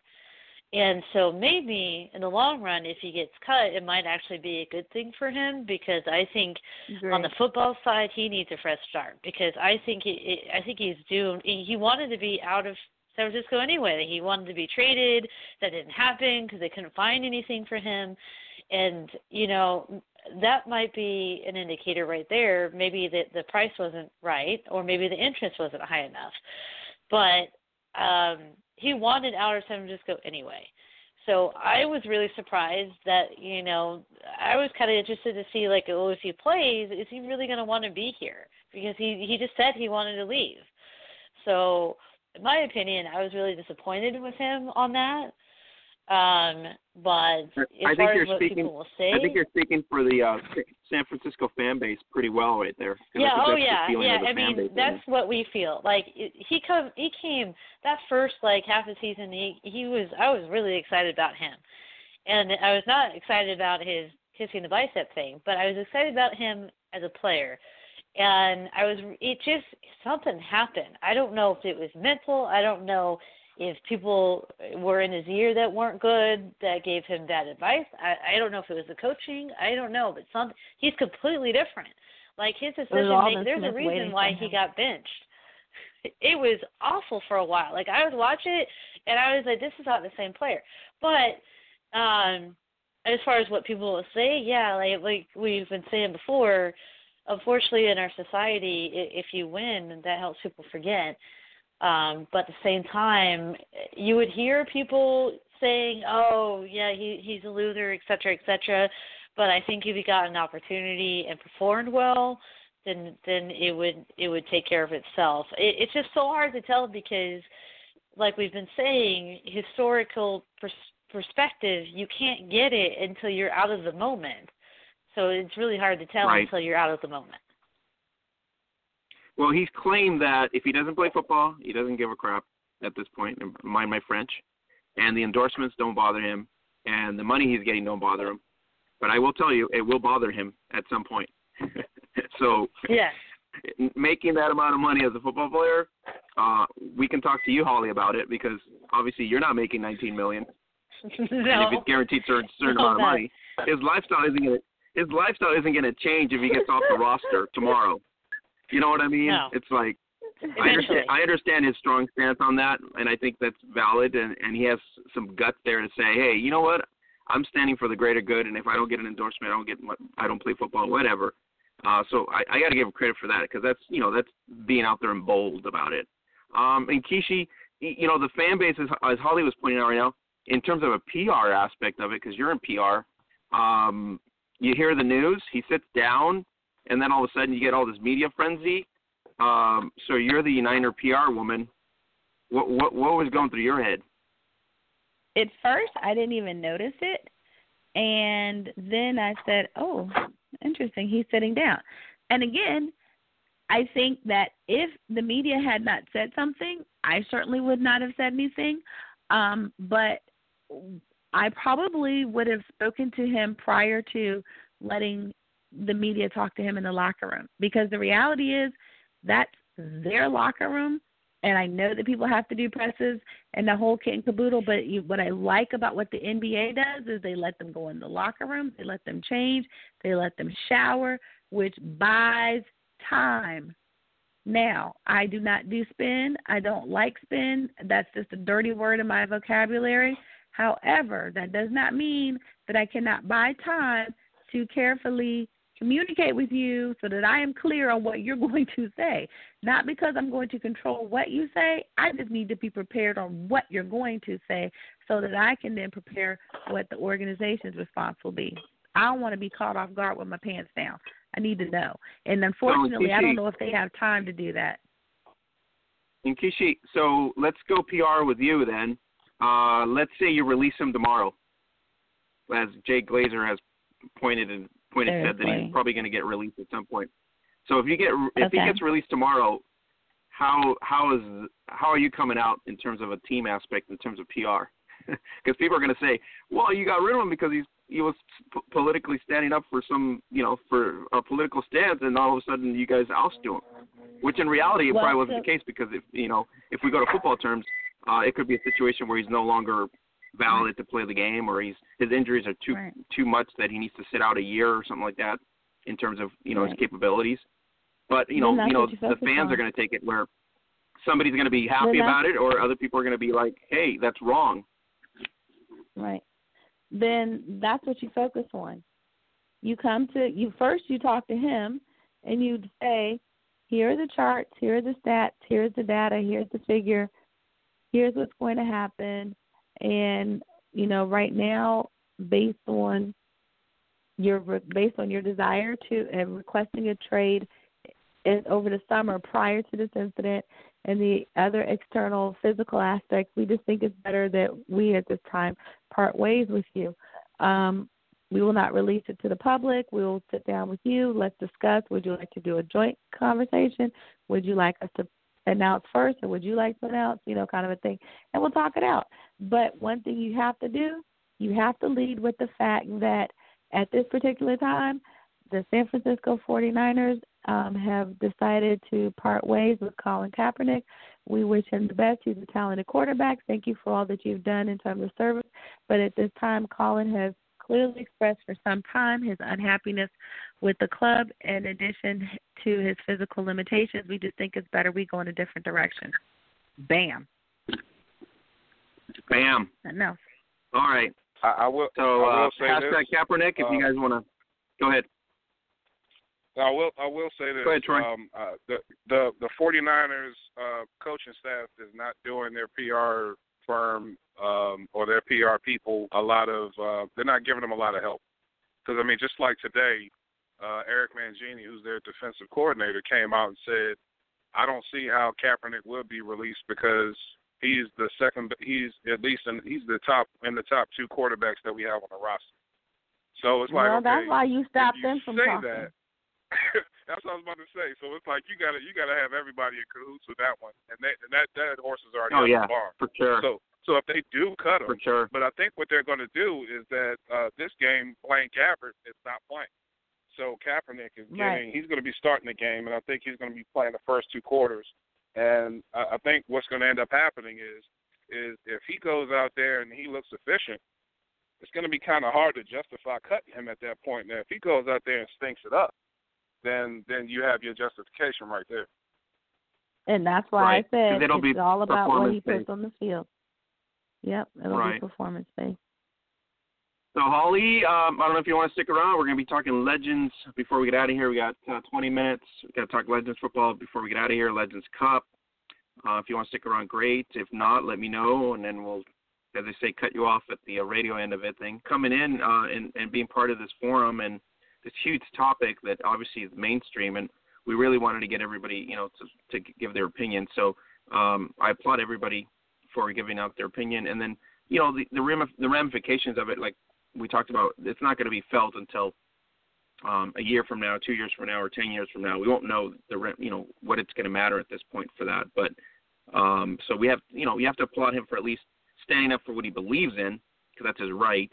And so we hope that he doesn't get cut and he does perform well, because that'll just add a little bit more fuel to his message. So, Holly, you want to stick around? I just have dinner that I have on the table, but I very much appreciate you guys letting me talk on this. subject, and I think you're absolutely right. It's something that's going to be interesting to see what comes of it, because it's one thing to have an event, but it's really another thing to see what the ramifications of that event are. So it'll be interesting to see. Awesome. So, Holly, I hope your rehab goes better, and it's obviously on point at this point to return to the field with some Majestics. And we appreciate you coming in today and making the time and putting in your thoughts as well in terms of a 49er fanatic, and also as, just on a political view, too, within the sports realm, which we wanted to get across to the audience today. So really appreciate it. Looking forward to another chat with you, and then Majestic season coming up. In the meantime, really wish you well with the rehab. All right. Thank you very much. Have a great rest of your night. All right, LB. All right, enjoy your dinner. Thank you. Good night. Bye. Take care, Holly. Bye. Bye. All right, guys. So in Kishi, we'll talk Legends right now. Troy got Western Conference. The Eastern Conference viewing is not going to be on until this coming week on Saturday, and I'm pretty sure the Legends will be on there the week after. But given a chance to do that, you called it. You've been calling it all season, but let's just do Western Conference right now because that's what we needed to do. You said Brace was coming into the game. If they were good, Seattle was going to just basically take over, and so they did. They come in, and Dallas somehow just with the Victoria Thomas incident that happened, with the pulling of the hair on Bren Renda there at the end. That was literally the wild clip for the week. That was just over the top. I got a lot of fanfare from our page, on the rules and everything else, and I keep telling everybody this really is no rules league technically. It's the opposite of the NFL. This is the fun league, the ladies' fun league, and so late hits, crushing blows to the sides. I mean, you name it, you get it. And so I don't know what happened there, but I'm told from everybody that she obviously had a shoulder injury, and that's why she had it wrapped around her. And when she went onto the tackle, I'm told that to get up, Renda actually elbowed her to a point where obviously it's tender on the side or whatever. So she took offense to it and then just started just literally dragging her by the hair. So that's what I gathered from everybody that was in attendance. So, right or wrong, Dallas just somehow did not come to play, and Seattle just literally just owned it, 44-6. It just, if you watch the game on this on Legends on YouTube, you can pretty much see that the Mist were ready. Yeah, the way that they came out, I mean, you got to give that team credit. I mean, they came out and they spread the ball. They spread Dallas' defense out, and they used their big defensive front against them, and they misdirectioned them the entire game. Big shout out to the Bull, Stevie Schnorr. What a game! She was a maniac. I mean, you can see when the game started to go further on, the more crazy she got. She's trucking people. She's catching the ball coming out of the backfield. She's forcing fumbles. She's recovering fumbles. She's batting passes down on defense. She was everywhere. She was the absolute monster out there. So big shout out to her. They needed that kind of effort if they were going to beat Dallas. But let me say this about the Dallas team, and I'm not sure, and maybe it was because of Victoria Thomas' shoulder. She touched the ball, I think, a total of 3 times that entire game. I mean, it just looked like what they wanted to do was go over the top and throw the ball a lot. But listen, there were a lot of drop passes out there. I mean, White, she dropped 3 passes. She also had 2 fumbles. One of them was completely inexplicable when she tried to toss it backwards. And then the other one, she was just basically stripped of the ball, and that was recovered. Just an all-around horrific game for Dallas. They was completely out of sync. I don't know if it was nerves. This is their first year and playing in the LFL, and they made the playoffs, and they did it in impressive fashion. But they came out and laid a complete egg against this team. But you got to take your hats off to Seattle. They beat them in every single phase of that game. And Steve, again, I got to keep harping on Stevie Schnorr. She was just awesome. KK Matheny, she didn't have the best year this year, okay? But this game, she was on target. They ran the option. She pitched it at perfect times. And she was just right on. And then I forget the lady's name, number 3. What was her name? Malloy? Oh, my gosh. Yeah, Dominique Malloy. Absolutely. Yeah, she's the fastest player in LFL. When she gets the ball, I've never seen a football player in the LFL, the WFA, or anywhere else in women's football that is as fast as her. When they said she had world-class speed and she was a track star at Arizona State, I was like, that's why. Because when she starts off, she's on the hump. She's out. And so they were luckily spread out, and she didn't get to break some really long runs, but she was breaking 7, 8, 15, 17-yard runs. She was absolutely fantastic, and so whoever that they play, whether it be Chicago or Atlanta, they're going to have their hands full because you got a team that is running on all cylinders right now, and that leadership and that the experience that they have in the playoffs, and just as a team itself, it's going to bode well for them going into the championship games. Well, and, the results, obviously, we looked at the other game, which you're going to see this Saturday at Legends, was obviously the Steam taking on the Bliss. And so, Troy, on that end aspect, you were right once again. And you said, if Atlanta doesn't get over the hump at this point, it's like a fear factor for them. So coming into this game, and you guys will see it this Saturday on Legends, it's going to be uploaded, the Eastern Conference Championship. I will tell you this. The Steam mirror image of the week before, which was the season-ending game, they were up big time on the Bliss, and they end up losing 30-25. They got shut out in the second quarter once again. Oh, so wow. You tell me if it's not in their head that the Bliss owns this team now. I mean, it literally shut them out, almost mirror image of the first game the week before. And now they lose 30-25. That right there to me is, Dakota Hughes, Brittany Demery, you talk about Lauren Ziegler, everybody in the Steam weapon was available, and they still end up losing 30-25 against Chicago. And Jacinda Broccoli, the Aussie, a sensation. You cannot say more good things enough for that. First-year quarterback. You get Heather Furr out of Chicago, and you put her in a position to win, and all of a sudden, here you go. She ends up winning. She won the LFL Australia Cup in the inaugural season of LFL Australia, and now, as of this week in Arizona, she also won the Legends Cup, which the Bliss beat Seattle 31-26 for the Legends Cup, which you'll see in 2 weeks on the LFL YouTube channel. But Seattle just seemed like so dominant against Dallas, just very dominant, and they just overpowered everything. I mean, they only allowed 6 points over 3.5 quarters, and that was it. Like you said, Snoring Company, they just took over.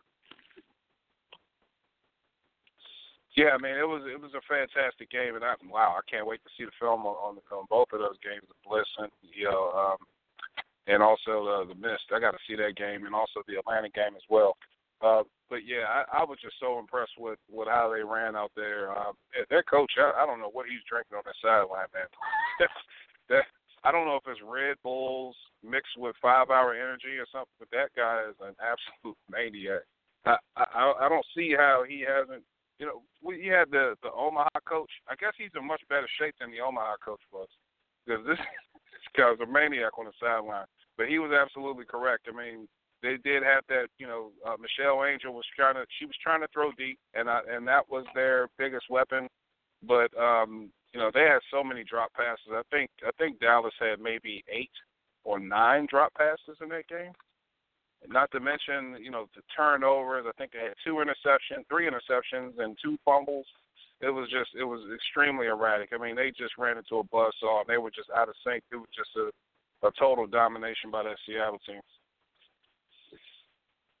Yeah, and like I said, if you go watch the game now, you can pretty much see that they were really dominated. They were taking over right after the second quarter. They were just dominating the whole game. And Seattle showed their all-fantasy squad, what they are. we'll recap the Steam and Bliss game this coming weekend once we view it and get a more of a thorough recap. But that's really what happened there is Atlanta went up, and then all of a sudden, they allowed the Bliss to come back, and then the Bliss just basically edge them 30-25, and they go to Legends against Seattle. So, and then they go to Arizona, and they beat the Seattle Mist 31-26, and they edged Seattle in the final. And then Danica Brace, I think, got injured once again. So we'll get the whole scope recap in terms of the matchup once it's uploaded on Legends Football League, and we'll recap it together. The awards for the LFL, which is, like the NFL awards, the LFL awards, Chris Michelson of the Seattle Mist was inducted into the Hall of Fame, becomes the third Hall of Fame inductee in Legends Football League history, behind Monique Gaxiola being the first, and obviously Elizabeth Gorman being the second. So the first coach to be inducted into the Legends Football League. And so it was a great night, and you had the award show. You had the Rookie of the Year nominees, Jade Randall of Dallas, A.J. Johnson of the Bliss, Kristen Morrison of the Bliss, and the Rookie of the Year goes to Jay Randall of the Dallas Desire. Then you also had the Eighth Man Award, which is between Seattle, Chicago, Atlanta, and it goes to the Seattle fan base, the Eighth Man Award for appreciation for their fan base. Then you had the Assistant Coach of the Year nominee, Mark White, Chris Pike, and Terrence Bullock of Dallas. And the winner is Mark White of the Chicago Blitz, offensive coordinator. And then you also had In the Trenches, the first annual In the Trenches Award nominees were Sherry Agawa from the LA Temptation, Dina Wadowski from the Steam, Steph Wickett from the Austin Acoustic, and the winner In the Trenches goes to the rookie, Steph Wickett of the Austin Acoustic. The other awards were Defensive Player of the Year nominees were Jade Randall, Kristen Morrison of the Bliss, and Danica Brace of the Steam, and the winner went to Kristen Morrison of the Bliss. Congratulations to her. The other awards was the Offensive Player of the Year nominees was Michelle Angel of Dallas, Dakota Hughes of the Steam, and Jade Randall of the Desire, and Jade wins. The Desire, Jade Randall wins again. So 3 awards for Jay Randall on the night. So congratulations to her. The Mortaza Award winner went to Alex Drake. So if you go to the LFL 360 site, LFL360.com, you get the recap on there. So Troy, you were calling it all season. So we'll get a couple minutes here, but you've been on point almost all season in terms of the matchups and things like that in Legends. So no different here. Chicago just seems to own the Steam, and that's just a record 7-0 now, 7-0 against Atlanta. Dallas, we thought was going to be competitive against the Mist, but you also pointed it out that the Mist it's heavily stocked with very talented players, and the matchup we both wanted, and you said it was going to be Mist and Bliss, and it turns out the Chicago edges Seattle in the Legends Cup. So I've been on point all season, man. I do my best, try to look at what I see and everything that I saw made sense to me. So I just need to go ahead and take my show on the road to Vegas and earn some money off of it, and then I'll be good to go. I think my wife would be happy if I came home with all my Vegas winnings, I bet she would, especially if it's a bunch of zeros. Oh yeah. Absolutely. So the MVP was Jade Randall. Just to let you guys know, she was nominated for 4 categories, but she won. So the MVP goes to Jade Randall of the Dallas Desire. And Troy, you also called it and said awesome talent, and so she's deserving of the MVP. So she got the MVP award as well. So. Oh yeah, she's the Megatron of the LFL. I mean, wow. I was surprised that she had the game that she had, where she had 4 drops in the game. Against Seattle. But she was open the entire game. I mean, she went right over the top every single time. And then she dropped a short fire. She dropped 2 touchdowns, as a matter of fact. But she is an awesome talent. And just for her to be a rookie, I didn't even realize this was her first year until they mentioned that. I mean, next year, geez. I mean, Dallas is going to be a scary, scary outfit to go against next year. All right, and Kishi, any thoughts on what we just talked about, Legends? I actually am looking to see, how things shake out this weekend. I know from everything that I have been learning about the LFL League that, Seattle and Dallas have been the powerhouses. I know Seattle's been trying to get back in it. So this weekend I'll have a chance to get caught back up on all of my Legends football because, of course, as you know, the past 2 weeks have been getting little people ready for back to school. So this will be my binge watching this weekend. Well, it's a perfect time for you to watch because it's playoff time. So if you go to Legends on YouTube, you get to watch the Western Conference Championship, the 44-6 slaughter of the Dallas Desire, which wasn't a very good performance by them. But they had a great season, as Troy pointed out before. They played obviously great against LA. They played awesome against Seattle before that, and they took care of business, versus Austin and Omaha. So, hats off to them and the Bullock brothers for doing a fantastic job this season as well. But you'll get to watch the Eastern Conference, which is probably the better game, right, Troy? That's been a very good game. So it's, Steam and Blitz, and we get to see the Atlanta Steam sort of explode themselves once again in the second half, which it was just mind-blowing to see that again. But we'll get to see it live once it gets uploaded, and then in another week from now, you'll get to see Legends Cup, which is the Bliss winning against the Mist 31-26 in Arizona at Legends Cup 2016. So that's going to do it for us. Great show. We want to thank Holly Custis for coming in with the forum on the Kaepernick anthem stance and giving us perspective there. Great job, Troy and Kishi, on the the overview and the opinions and everything else. I think we pretty much covered it all. On top of, if he gets cut and see what the ramifications are on a PR level. So that was awesome as well. So, we got to get out of here. But I want to let everybody know, thanks for making us number one on Twitter. And so we really appreciate it. We're close to 6,000 fans on Twitter. So hopefully we'll get there within the next couple weeks. But share our posts, share our radio podcast, spread the word. And then if you want to get the rundown on the German League finals this weekend, it's posted on our Twitter feed, as well as the Gridiron Queensland matchups this coming week as well on our Twitter feed. And we'll get results and information on the next broadcast in terms of the results there too. So, and then Gridiron New South Wales will kick off also this weekend. So it's going to be UTS taking on Newcastle out there in Australia. So all season during the NFL, we'll cover the Aussie seasons as well, and we'll cover the rest of the realm in terms of the women's game on the recaps.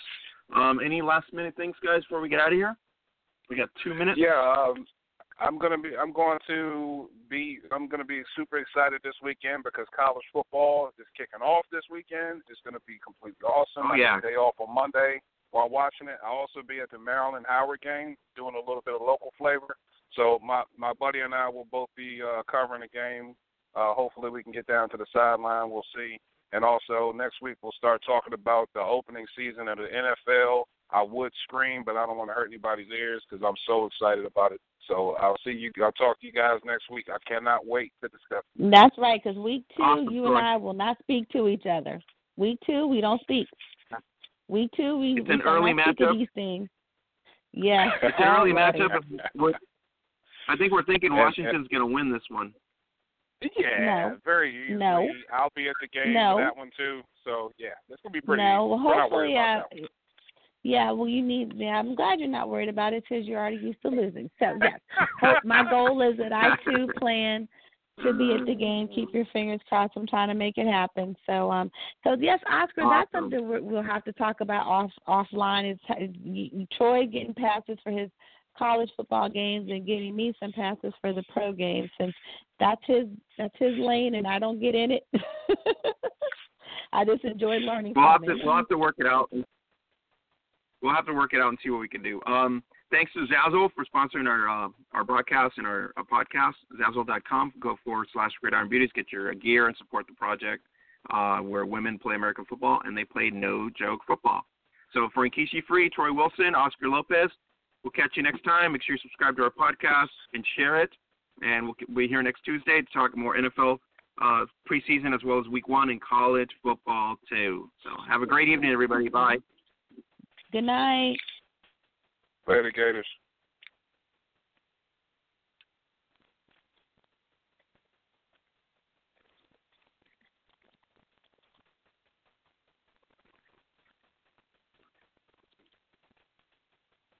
It is Ryan here, and I have a question for you. What do you do when you win? Like, are you a fist pumper, a woohooer, a hand clapper, a high fiver? I kind of like the high five, but if you want to hone in on those winning moves, check out Chumba Casino. At ChumbaCasino.com, choose from hundreds of social casino-style games for your chance to redeem serious cash prizes. There are new game releases weekly, plus free daily bonuses. So don't wait. Start having the most fun ever at ChumbaCasino.com. No purchase necessary. VGW Group. Void where prohibited by law. See terms and conditions. 18+.